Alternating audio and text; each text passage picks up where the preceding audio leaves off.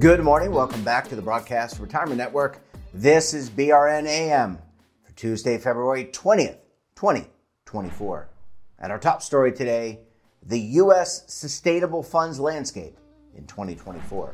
Joining me now to discuss this and a lot more, Alyssa Stankiewicz is with Morningstar. Alyssa, it's great to see you. Thanks so much for joining us on the program this morning. Thank you for having me. Yeah, this is going to be a fun conversation. We have talked about ESG, sustainable investing on the network many, many times.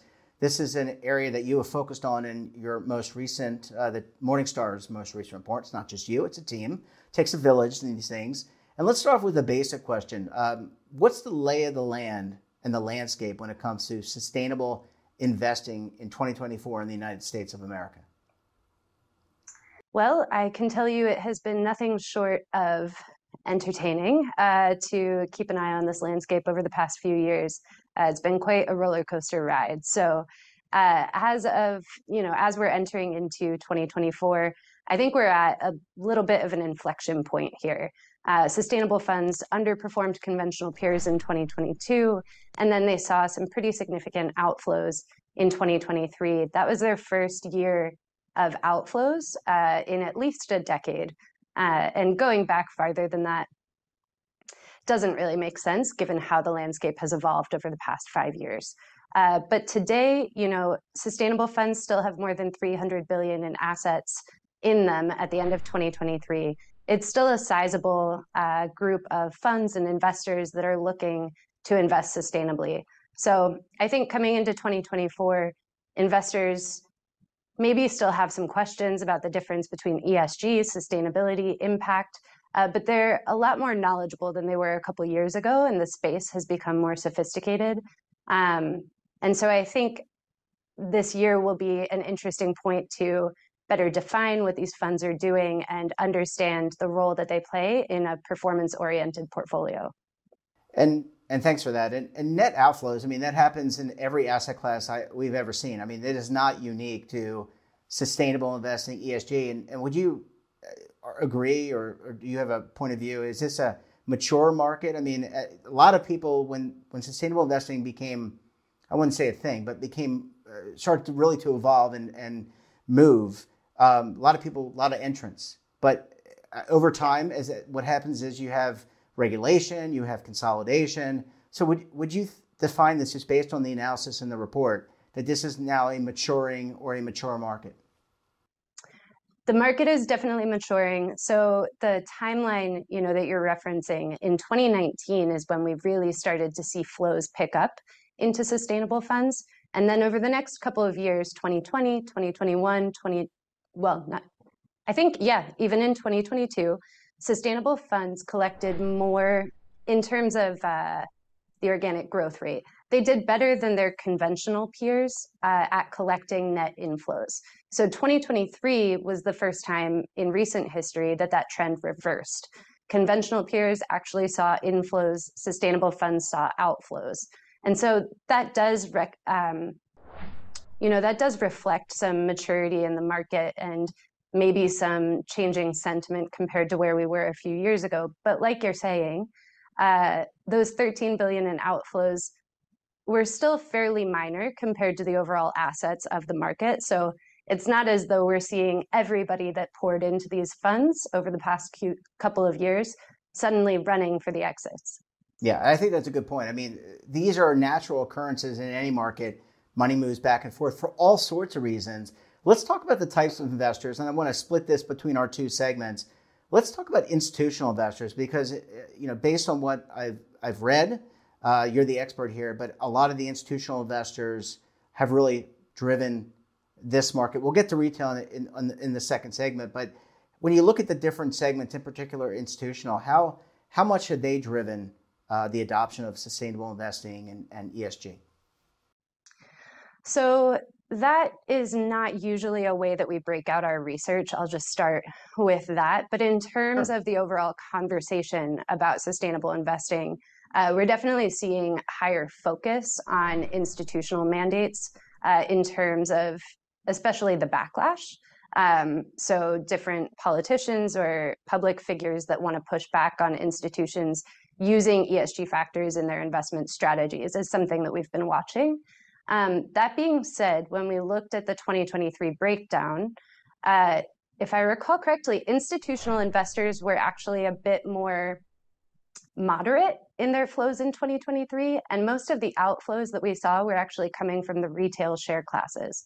We break this down by share classes, not by specific investors, but in terms of sort of the broad direction of things, what we saw in 2023 was more a story of retail investors than institutional.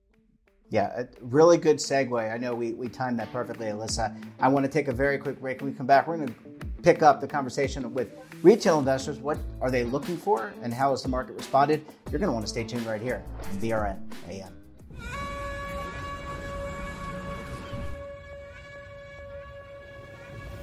Imagine a new television network that will make you richer, healthier, and in control of your financial future.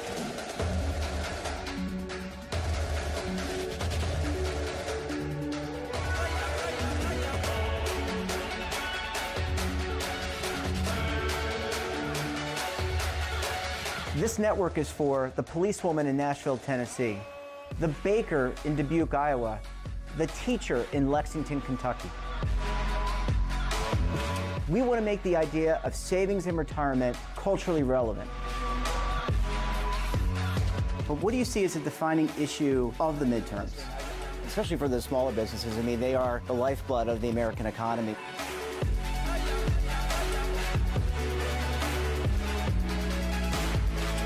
Featuring exclusive interviews, current affairs, and docuseries. 33 years old, you retired early. The philosophy is money only matters if it helps you live a life that you love. But you got to start thinking about retirement as soon as you get in. The Broadcast Retirement Network will drive very high engagement with premium partnerships. So this isn't retirement and savings for your parents or grandparents. This is for all Americans. And we're going to change the way you think about money.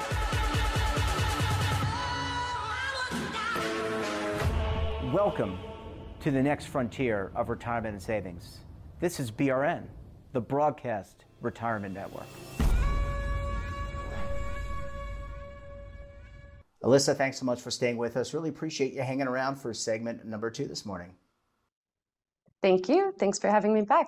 Yeah, and as I told you and the audience, we've not yet lost a guest, and so happy to keep that record intact. Let's pick up the conversation, talk about retail investors and how have they responded? It seems like everything I read from Morningstar and others, retail investors are definitely intrigued, they're interested, but how do the flows align to the anecdotal evidence that I read?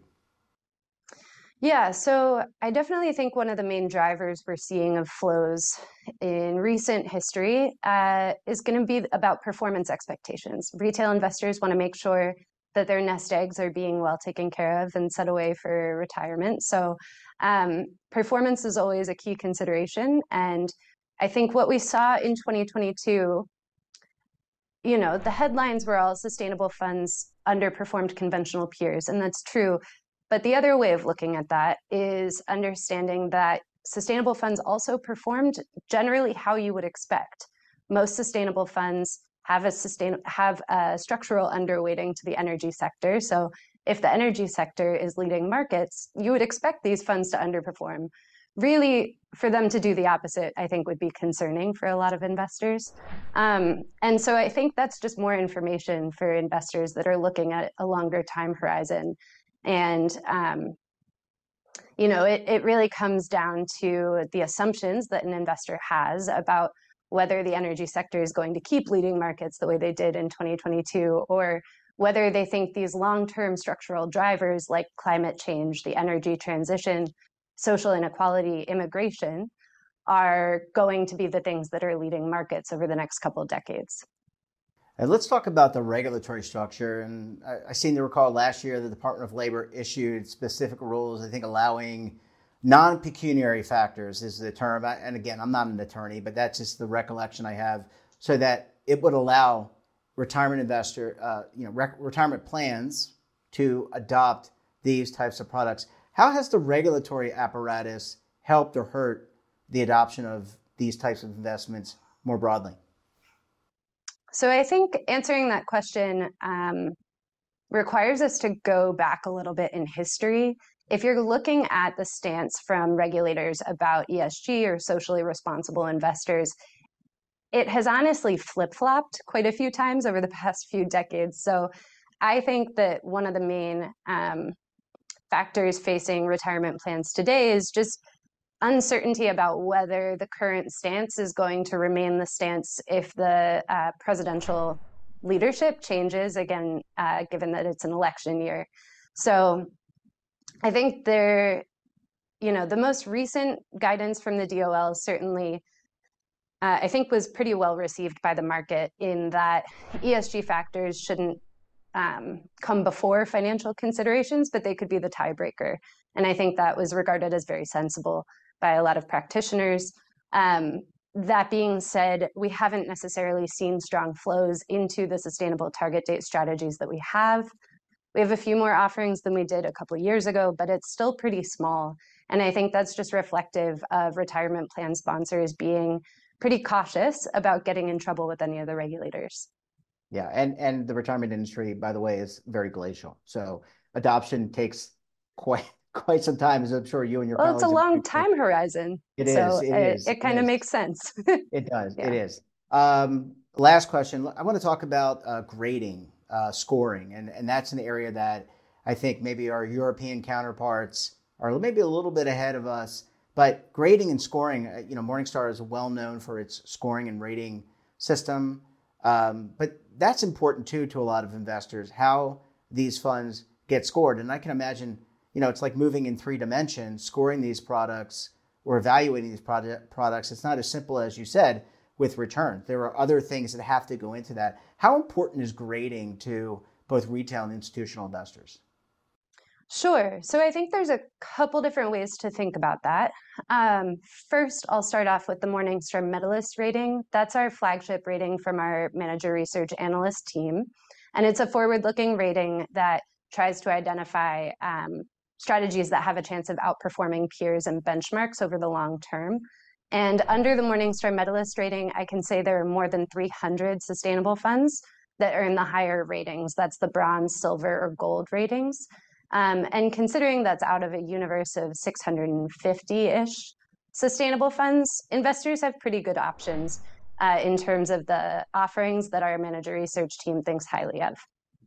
Yeah. We also have the ESG commitment level rating. So that's sort of the counterpart that's focused on sustainability credentials. So really, I think one way to use these ratings is together to look at firms that are really strong on the sustainability side of things, that are also offering strategies that have good chances of outperforming over the long term.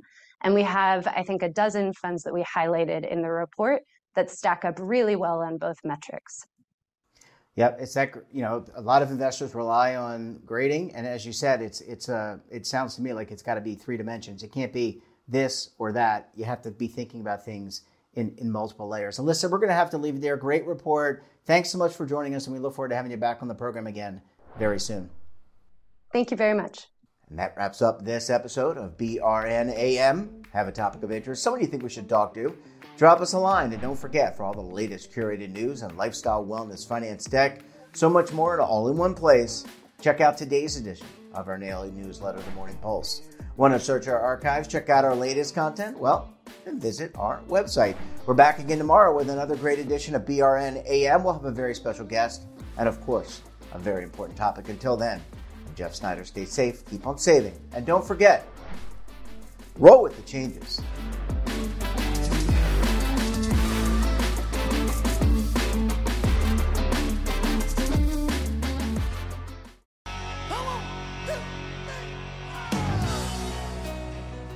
Now is your opportunity to co-create content around any topic on the first lifestyle and wellness network. Reach a global audience through our platform and co-own exclusive branded content.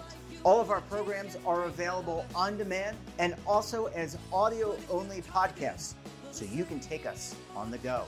Broadcast Retirement Network, available anytime, anywhere, and on any device.